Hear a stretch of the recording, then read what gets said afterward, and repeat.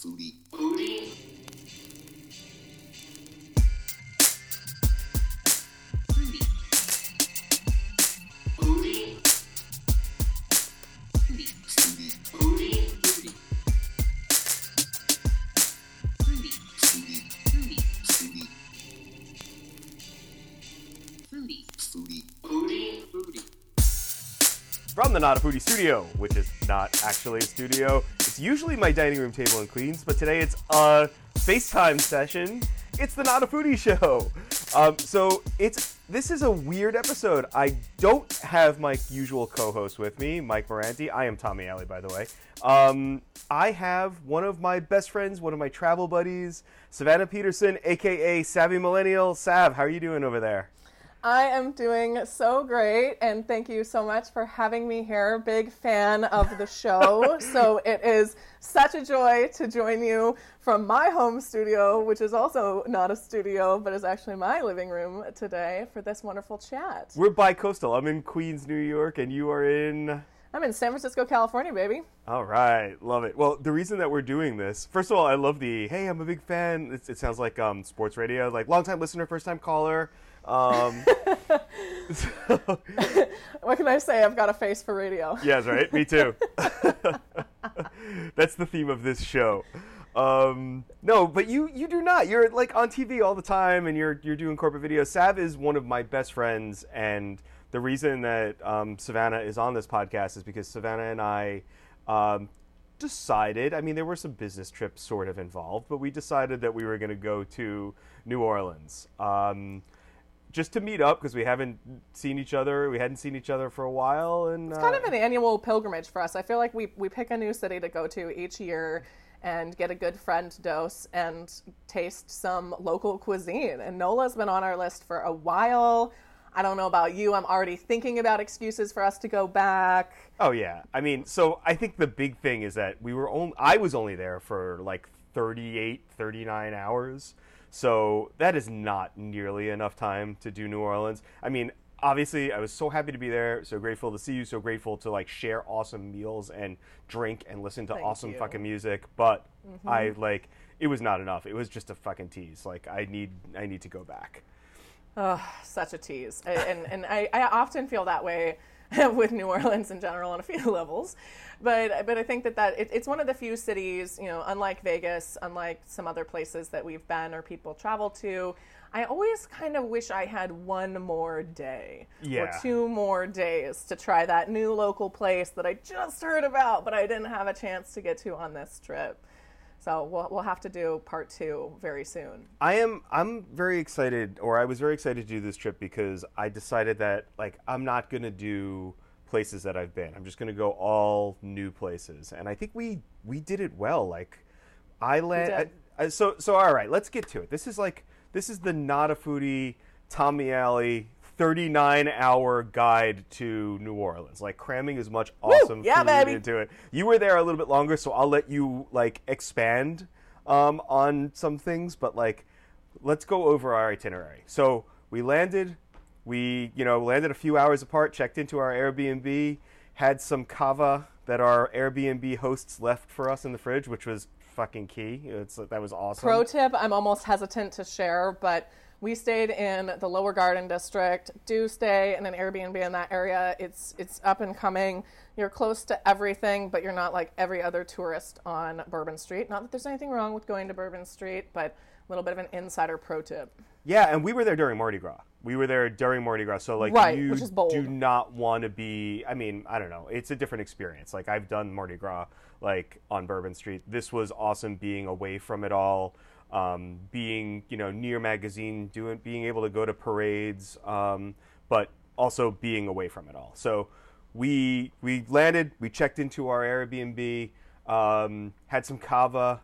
The first thing we did was we made a late reservation at Carrollton Market. Oh, yum. Oh, so what a good. way to kick off the trip. Classy, delicious, fun cocktails to start the evening, felt immediately Southern and local all at the same time. Great pick, by the way, Tom. Thank you. you. If you're lucky enough, like I am, to occasionally travel with Tom, and I'm usually this person in my friend group, but when I travel with Tom, he takes care of the dining selections, and it is absolutely magnificent. They never disappoint, and it's always a wonderful snapshot of different palates and styles. And those oysters, man, we have to start by talking about the oysters. So if you could imagine an oysters eggs Benedict with bacon smoke, they were fried, there was that hollandaise on top. One of the most beautiful cooked oyster preparations I think I've ever had. What about you? I mean, you know me. I'm oyster man. Like, I am just obsessed with oysters. I eat oysters all the time. Don't call him Tom anymore. Everyone call him oyster. I know. I have an oyster farm, like a little mini oyster farm that I'm working on Long Island. Like, I love oysters. And it's also one of the reasons why I love going to New Orleans, because, oysters. But I had never seen oysters prepped like this. This was insane. And I loved them. It was, so they call them oysters good enough. And they were just, regular oysters, shucked, flash fried, like really, really lightly breaded and fried. And when you fry an oyster, like there's two ways to fry an oyster. You fry an oyster like, you do it really, really crispy and really, really like, I don't know. I don't like that because I feel like it's not briny enough. You want to bite into it and you want to have that brine come out. These were that moisture. Like totally flash fried, hot oil, barely crispy on the outside, and then you bit into them and they were just, briny, oystery goodness. It tastes like, eating the ocean, which is what an oyster should taste like. Then Benton's bacon on top and some creamed leeks with a béarnaise sauce on top. Like, it really was. It was a eggs Benedict, but an oyster. Like, it was insane. And I didn't know that a oyster shell could replace an English muffin, but it's now a preparation I will consider in my own kitchen and in my plating in general. It was beautiful, and I don't know about you, but to me it was one of those bites that really indicated to me that we're in the South now, we're in Nolans, we're in Creole country, and it's about to get real tasty from a shellfish perspective. Oh, man. Well, I mean, moving on, and Creole and shellfish, the next thing that we ate was that pasta, the homemade pasta. It was a cavatelli that we shared. It was just, the menu says that it comes with crab meat. And you're like, all right, cool, it's a crab cavatelli. Talk about underselling it. There was, like, a dozen crabs died for us to eat this dish. This was like... Thanks for the reminder. I know, right? Yeah. There was just, crab meat, like upon crab meat upon crab meat. It was phenomenal, and it was fresh. And that's another sort of like, oh yeah, we're here. We're in an area where shellfish and seafood are, they put a priority on that. That was like delicious. And cavatelli is like one of my favorite pastas. It's my favorite pasta to make. Oh, yeah, and it should be noted that we were front row seats to the kitchen, so we were able to ask the chef and everyone else supporting him exactly what the great dishes were that we were seeing, so we got to sort of cherry pick what we wanted to eat, and when we both saw that cavatelli and the amount of crab that was on it and how colorful it was, I think we both kind of looked at each other like, yeah, that's definitely going... That's definitely going in the belly. Oh, it was fantastic. Well, and when we made the reservation, I was like, we're sitting at the counter, and then we sat down at the counter and had the service, and basically just ended up talking to the line cooks and to the chef and to the hostess and to everybody all night long. We were just there like we were family. It was awesome. I mean, that's the benefit of like a Tuesday night, late night dinner. I guess it was Tuesday or Wednesday. I don't even know. I lose track of time when I'm there.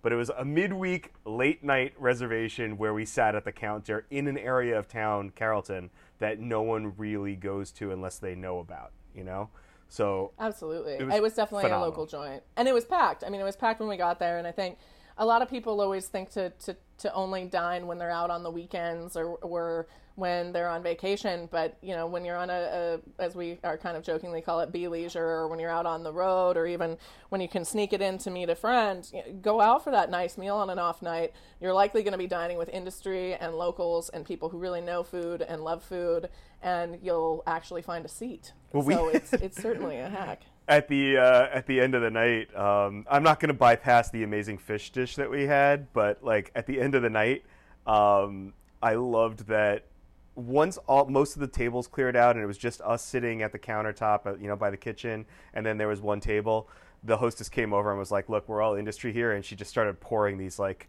New Orleans shots for everybody, like these horrifically sweet, like, ugh. It's funny now that you mention it. I had kind of forgotten about those, and I'm not shocked that I had forgotten about those amidst the Grand Marnier and the King Cake that also. Yeah. Oh my God, I forgot about the King Cake. Yeah. Yeah. No, it's cool. I remembered the cake, just not the shots. Go for it. Selective memory there at its finest. I mean, thanks, brain. Yeah. Wow, that was. Lord. It was. I mean, I'm sitting there drinking like my Fernet, which is like totally bitter and totally just. And she poured us the opposite. She poured us the opposite of that, which was this like, it was pink. That's all. It was a pink shot. That's all that needs to be described. It was like a Jolly Rancher of some sort. I don't know. It was an alcoholic Jolly Rancher. It's New Orleans. Totally appreciate it. Yeah, exactly. Yeah, you don't ask questions. You put it in your mouth. I mean, it's the city that invented, the hand grenade and the hurricane. So, like, you know what you're getting when you go drinking in New Orleans.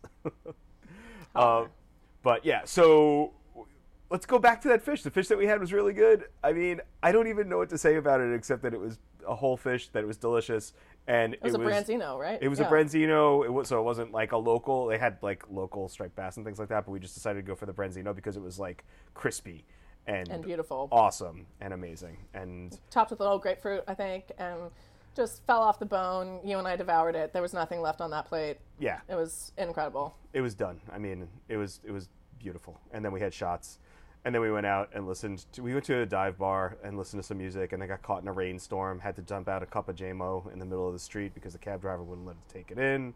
The only driver in New Orleans who won't let you drink in the car. I know. It was crazy. And then that was our first night. So we had been in town for what, like 6 hours, and I could have left and been like, that was the perfect fucking night, Oh, yeah. We really crushed it right out the gate. I mean, we didn't have any time to waste, and thanks to your clever planning and our coordinated flights, we didn't waste any time at all. Yes. Well, let's talk about... So the next morning, I would say that we woke up leisurely, meaning that we woke up, we did a little work, we didn't really... I don't think I even had breakfast. I went and got like a banana or something, and like just enough to stave off that hangover, and that's about it. Yeah, let's just say New Orleans is not a place to plan an early start for any activity if you plan on enjoying the local adult beverages. But that led us to be extremely hungry at around 11:30 in the morning, famished, actually. Which is conveniently when the greatest restaurant in the world opens up, and that greatest restaurant in the world is Turkey and the Wolf. I mean... Whew. For those of you that don't know Turkey and the Wolf, it is it's a sandwich joint. It's got like 10 things on the menu. More than a sandwich joint. Oh, I know. I mean, it's got like 10 menu items, and I think the menu is like sandwiches and not sandwiches. And literally, that's what it says on the menu. They're phenomenal. Everything is phenomenal. They're known for all of their sandwiches, but they're really well known for their fried bologna sandwich. And Sav, I mean, I said I was going to get this fried bologna sandwich, and I showed you the menu. It's bologna with hot mustard, potato chips, American cheese melted on it, shredded lettuce, and mayo. But when you look at that on the menu compared to what they give you and how it tastes, I mean, it's night and day. It's ridiculous, that sandwich. It was like one of the best things I ever ate. I mean, what about you? I have to say, sitting there, a bit dehydrated, nursing a beer to be my hair of the dog, and trying to coax my body back into submitting to the punishment and gluttony I was about to give it over the course of the next 24 hours, I was anxious about what was going to happen when I sunk my teeth into that monster of a sandwich. Just to be clear, this sandwich was, 3 inches tall and quite girthy and wide and just 3. Everything. It was like half a foot. This thing, if it was an inch, this thing was huge. It's the difference between men and women. Some of us tell you the truth, and some of us double the size. Come on. Anyway, no, it was absolutely massive. I don't even know how the hell we got through that. But I I have to say that the flavors in my mouth were comforting, yet a little exotic all at the same time. There was a familiarity to the salt of the bologna and the fry. There was almost like a grilled cheese thing going on there. But then there was so much more sophistication to the hot mayo and the lettuce. The hot mustard and the shredded lettuce. Oh yeah, hot mustard. Excuse me. Yeah. That was, I mean, it was great. And then we also got we got that kale. Oh no, it was a collard green melt. Yeah, let's not make this a California sandwich. Okay, we were in the South. It was definitely collard greens and Swiss cheese and mayo sandwich, and that was really nice too, because despite being greasy, soaked in oil and probably butter, you felt like you were getting your greens for the day, or at least this is what I told myself as I ate that half of a sandwich. But it was so unique. I mean, I hadn't really ever thought of putting sides in a sandwich that way as the main meat of the sandwich, as the main course of the sandwich. And I thought that what they did there was just really outstanding. I mean, it was a collard green Reuben.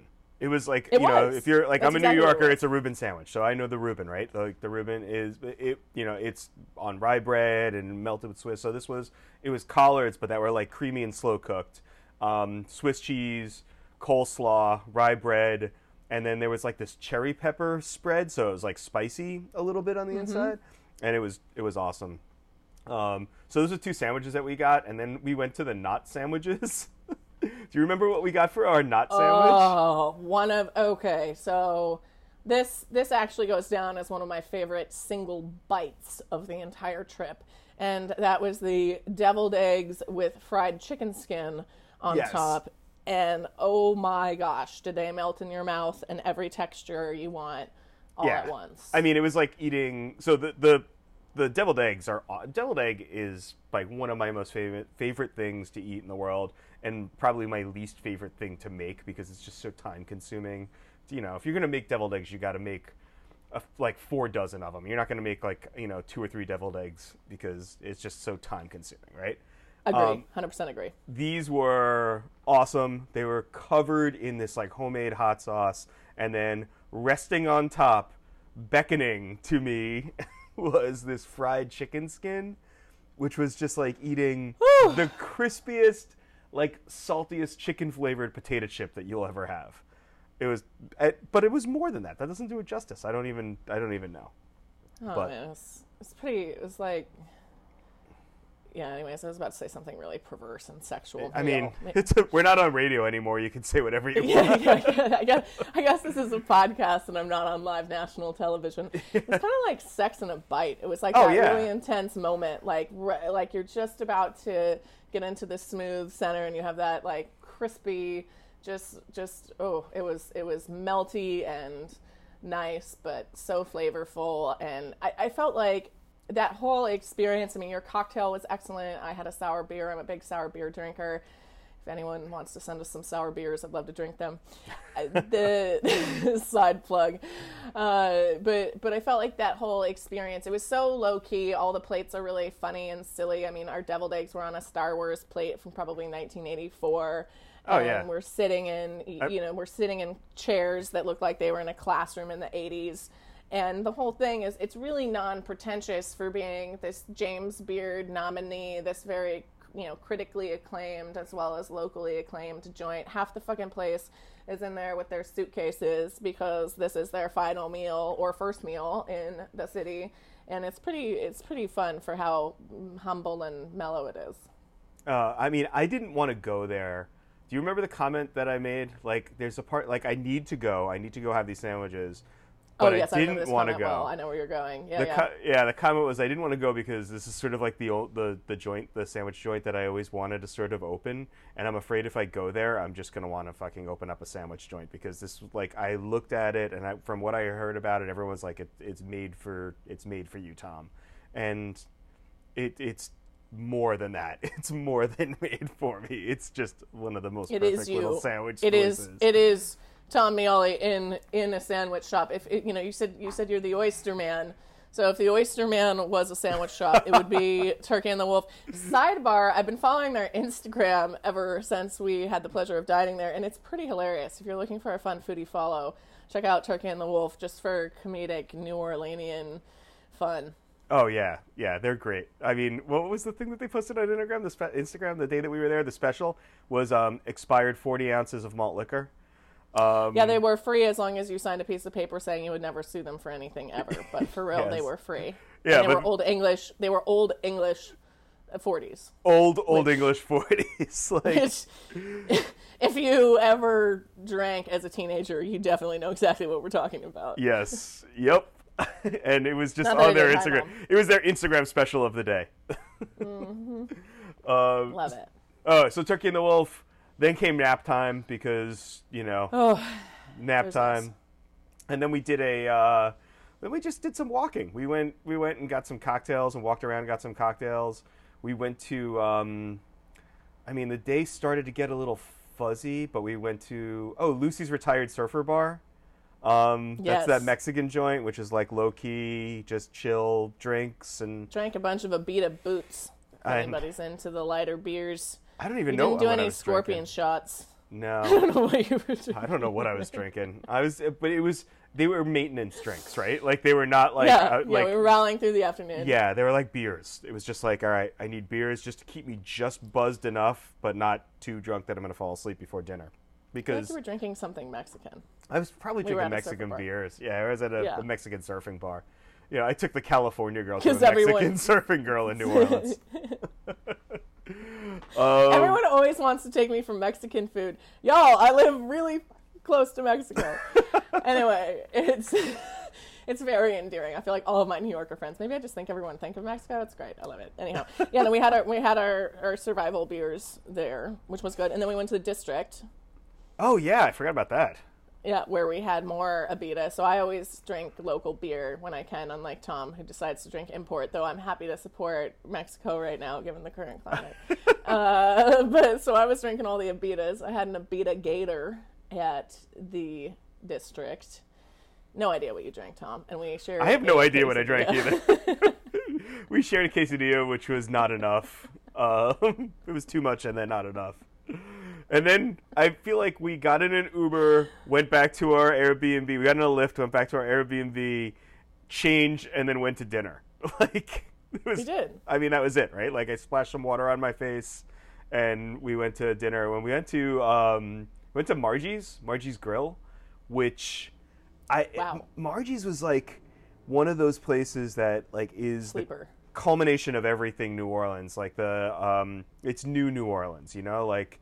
It's got the Creole flavors. It's got the New Orleans like classic stuff, but it also pulls flavors from the immigrant communities around. There's like the whole Southeast Asian thing going on, the Vietnam thing that in New Orleans, and it was. I mean, I couldn't believe that I had never been to this place because this is another place where I'm like, this is like one of my most favorite places ever, and I'm a menu prepper. Like, I get online and I look at menus and I need to do a little bit of research because then when I walk into the place, I want to have some idea of what I'm going to order. Sav just, like, walked in and was like, look, I need to go take a lap and see what everybody's eating. And So I love it.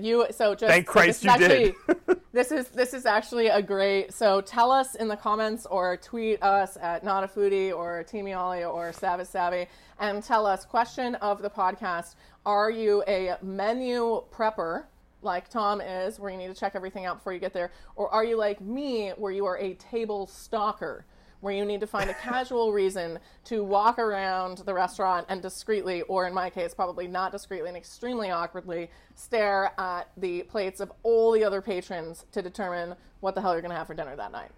All right, So- I feel like there's merits to both, and this is a whole episode discussion of how to dine. This could be a whole theme. But I will general. tell you that you were absolutely 100% correct that evening. It's nice of you to give this first one to me. Oh my God, absolutely! Because But we would have missed out on the best fucking part if we hadn't. it was crawdad night. It was crawfish night at Margie's Amazing. Grill, and we had no idea because it's not on the menu. But the crawfish were done like Southeast Asian style. So they were like ginger, chili, and lime and garlic. And they were, I mean, these mud bugs were delicious. They were some of my favorite some of the best crawfish that I've ever had. Yeah, I've ever had. And I believe it was, I mean, one of the other things that's always an adjustment for both of us giving our coastal residences is the cost of food and the cost of really having a great dining experience.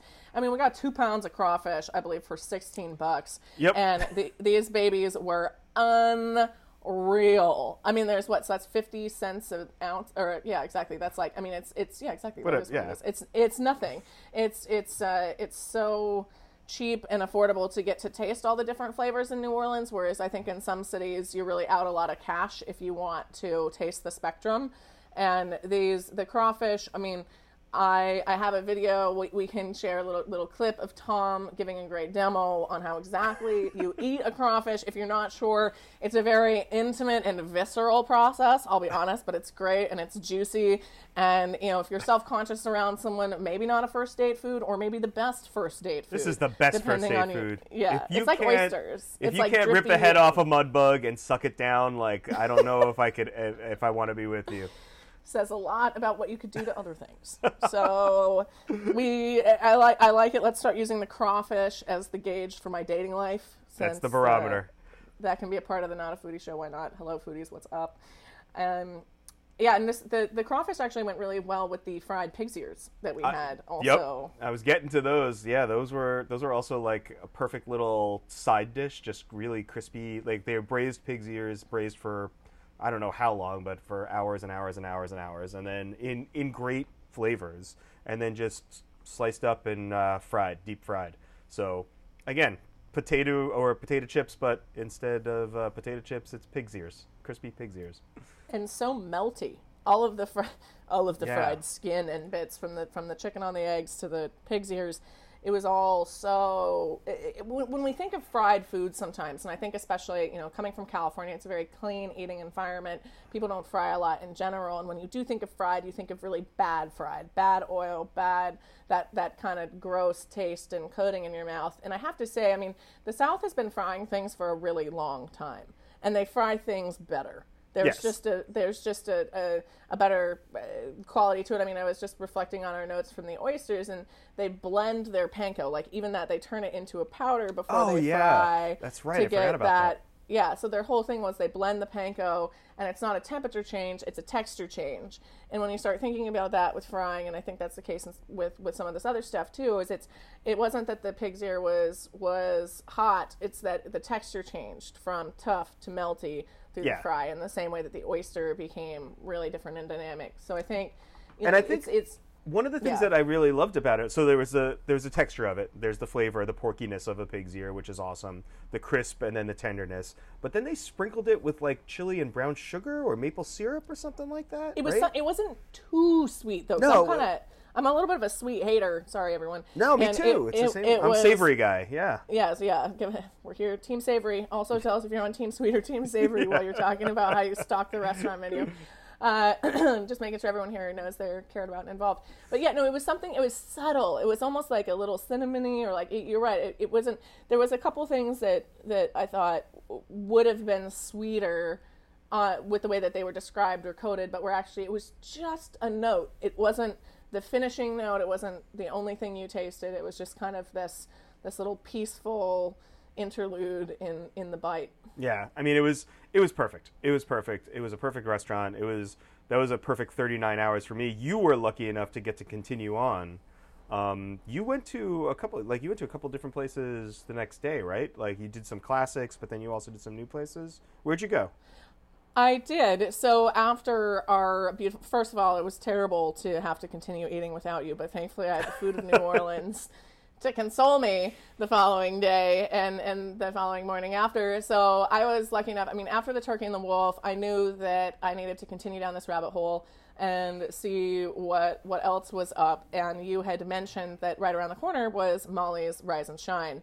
Now, I went there. From the makers of Turkey and the Wolf, yes. Yes, exactly. And so it's Molly's Rise and Shine is actually right around the corner from Turkey and the Wolf and from the wonderful Garden District Airbnb that we were staying in. So I stumbled my definitively hungover ass over to Molly's and had one of the better breakfast sandwiches I think I've ever had.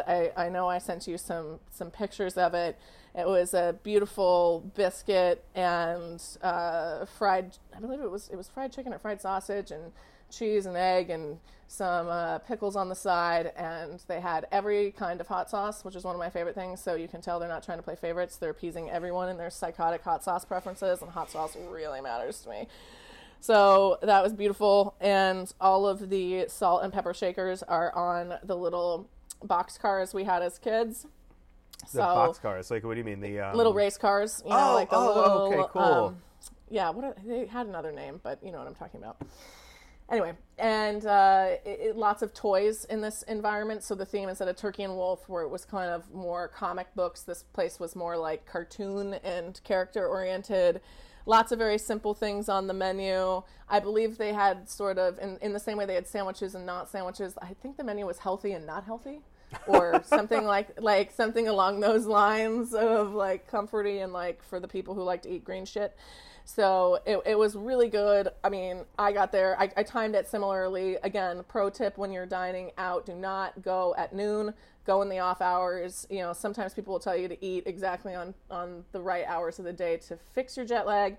On the flip side, if you're a diner like we are, take advantage of those hours and go when there aren't people eating at your favorite place. So I was able to get in and out pretty fast. New Orleans and travel in general, but especially in New Orleans, like all bets are off. Like, there's no time. There's no time in New Orleans. Time stops. Yeah, in New Orleans. Time is, you know, What time is a construct, but it really is a construct in New Orleans. Please. Like, no one fucking cares. You can be eating awesome meals at 3 o'clock in the morning, or, you know, lunch at 7 o'clock in the morning, or lunch at 4 o'clock in the afternoon.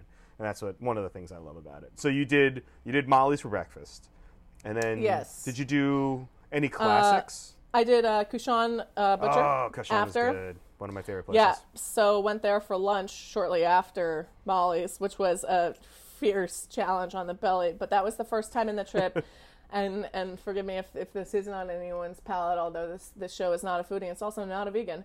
I had some gator. And I love having some gator while I'm in the South, in Louisiana in any capacity. So we had some gator, we had some short ribs, we had some more Gulf shrimp, and just another really, we did share plates there in the restaurant versus the butcher portion of the restaurant. There's two options there. It's one of the classics. I believe it's the oldest butcher in Louisiana, or at least the oldest in New Orleans, and it's a great place, good food, great cocktails. I had a hibiscus, I don't even know what to call it. It was a specialty cocktail. It was purple. It was gorgeous. It went down real smooth.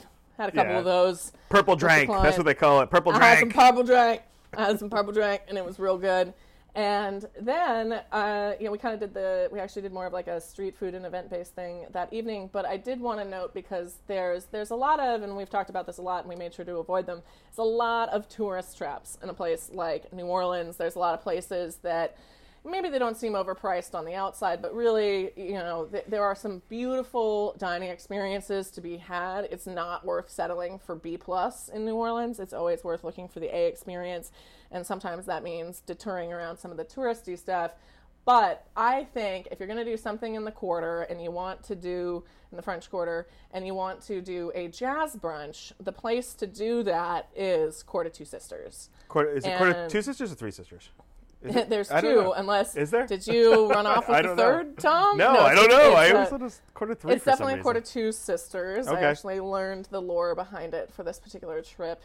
And the thing that's really great about the Court of Two Sisters is not only is there this beautiful courtyard, which is a bit where that comes from, where they play jazz from, I believe it starts from 9 to 3 on Saturday and Sunday, which is a nice window if you want to start a little late, which I love. But the Court of Two Sisters has what I consider to be one of the best buffets of Creole and Cajun style food. And you know, buffets are huge in Vegas and in a lot of places. And sometimes I think it can be a little overdone, or, you know, some of the dishes really suffer because of the amount of different dishes. And what I like about a Court of Two Sisters is if you're looking to really get a bite of every type of food, because New Orleans is definitely one of those places where you're going to see a lot of foods you've never seen before.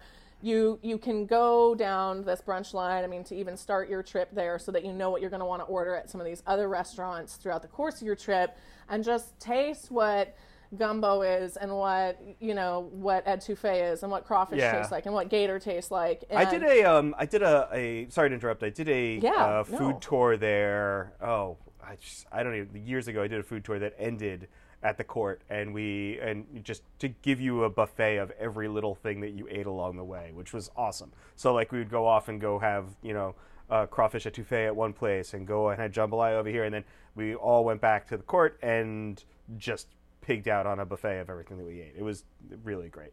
I mean, but you have a good point about, like, there are classic New Orleans places that you would like dismiss as tourist traps, but they're classic New Orleans places for a reason. So like I would put like the Acme Oyster House in that. I would Acme, put 100%. I mean, we have to go next time. I missed it this time, and I like actually missed it Yeah. right now talking about it. Yeah. what like Lafitte's blacksmith shop, like the Yep. absinthe bar. I went there on my last day. That was my last cocktail. It's one of in the those city. places that I love. It's the oldest bar in America, right? I think so. I think that's what they say. Everyone argues about it. Everyone argues who's got the They're oldest up there bar. either way. Yeah. It's from the 1700s or something, I think. Yeah.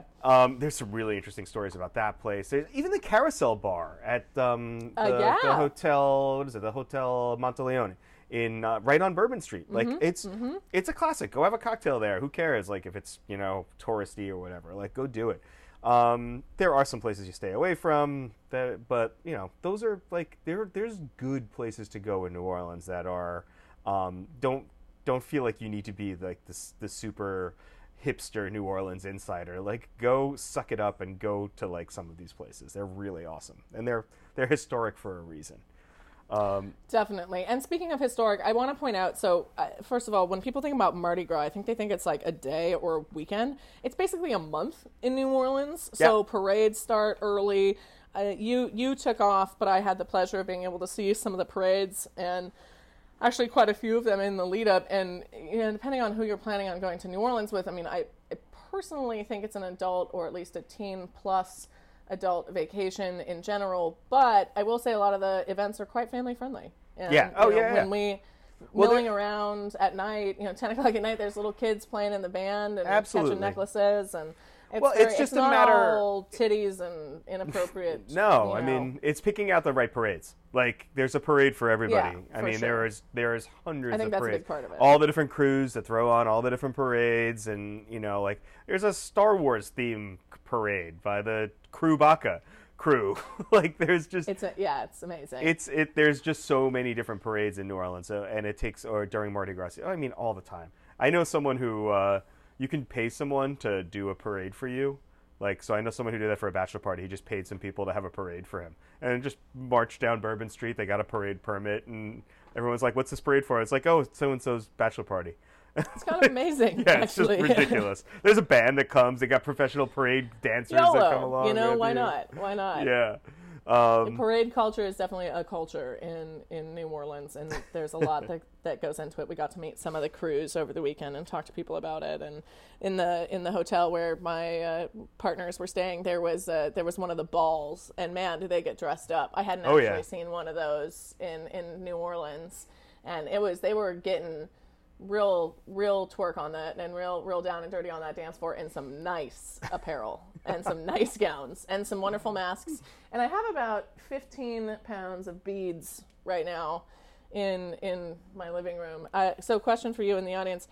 As I'm flying on Fat Tuesday here, and I'm wondering, do I give out the beads to everyone on the plane or not? Is that tacky? Or I think you have to do it. I think you have to do it. Okay, I mean, this is not going to air before Fat Tuesday, so no one's going to be able to answer that question for you. But our listeners are going to want to know. Yes, we want to know what you did. Back. Well, let's take a break for a minute, and you'll come back and talk about cocktails. Yeah, sure. All right, cool. Take a break. Always. Not a Foodie Show at Teamy Alley on Instagram, at Not a Foodie Show on Instagram, at Sav is Savvy. Everywhere, right, Sav? Where are you? Yes, You're all the Instagram, places. Twitter, all over the place. All right, we'll be right back. Not a Foodie Show. And we're back. The Not a Foodie Show. I'm Tom Mealy at Teamy Alley, and with me is my special guest, my friendly travel. I don't even know how to describe you. Like, you're just one of my best friends, and we have awesome times traveling together. Savannah Peterson at Sav is Savvy on Twitter and Instagram. How are you, Sav? Hello, everyone. Such a joy to be with you all today. Thank you again for listening to us. I'm glad that you were able to stay with us. This is my favorite part of the show. Pleasure. We end the show like quick question. It's like it's a long day. We just finished this long day of recording awesome podcasts. You're exhausted. You're coming home. You're going to make yourself a cocktail. What are you drinking tonight, Sav? You know, tonight, since we've been talking about this and it is Mardi Gras season, I got to go with the Sazerac. It's good choice. Good choice. It's I know you're a fan. I'm a fan. We actually met drinking scotch, though this cocktail doesn't involve any. But you know, it's got whiskey. It's got whiskey. Yeah, it's been something we've had in common our entire friendship, which I appreciate and respect. So, you know, for just a friendly reminder on the Sazerac lineup is a bit of absinthe, which for me is a little bit of naughty. It represents a lot about New Orleans. There's a lot of absinthe in New Orleans. There's a bit of whiskey, which is usually my call of choice in a lot of in really any circumstance. Let's be honest. Little bit of and then there's some comfort for the belly with the bitters that really tie everything together. And then there's a nice little bit of sugar to cover up all my sins. Yeah, I mean, what I love about the Sazerac, and then you do your lemon peel garnish. I love that it's got everything. It's got like that anise flavor from the absinthe. It's sweet. It's very southern in its sweetness. You use a rye whiskey, which is sweet. Yeah, which is great. And then it's got couple different kinds of bitters. So it's got Peychaud's bitters, which, Peychaud's bitters they're New Orleans bitters. That's it. Like that's where they were invented, and that's it.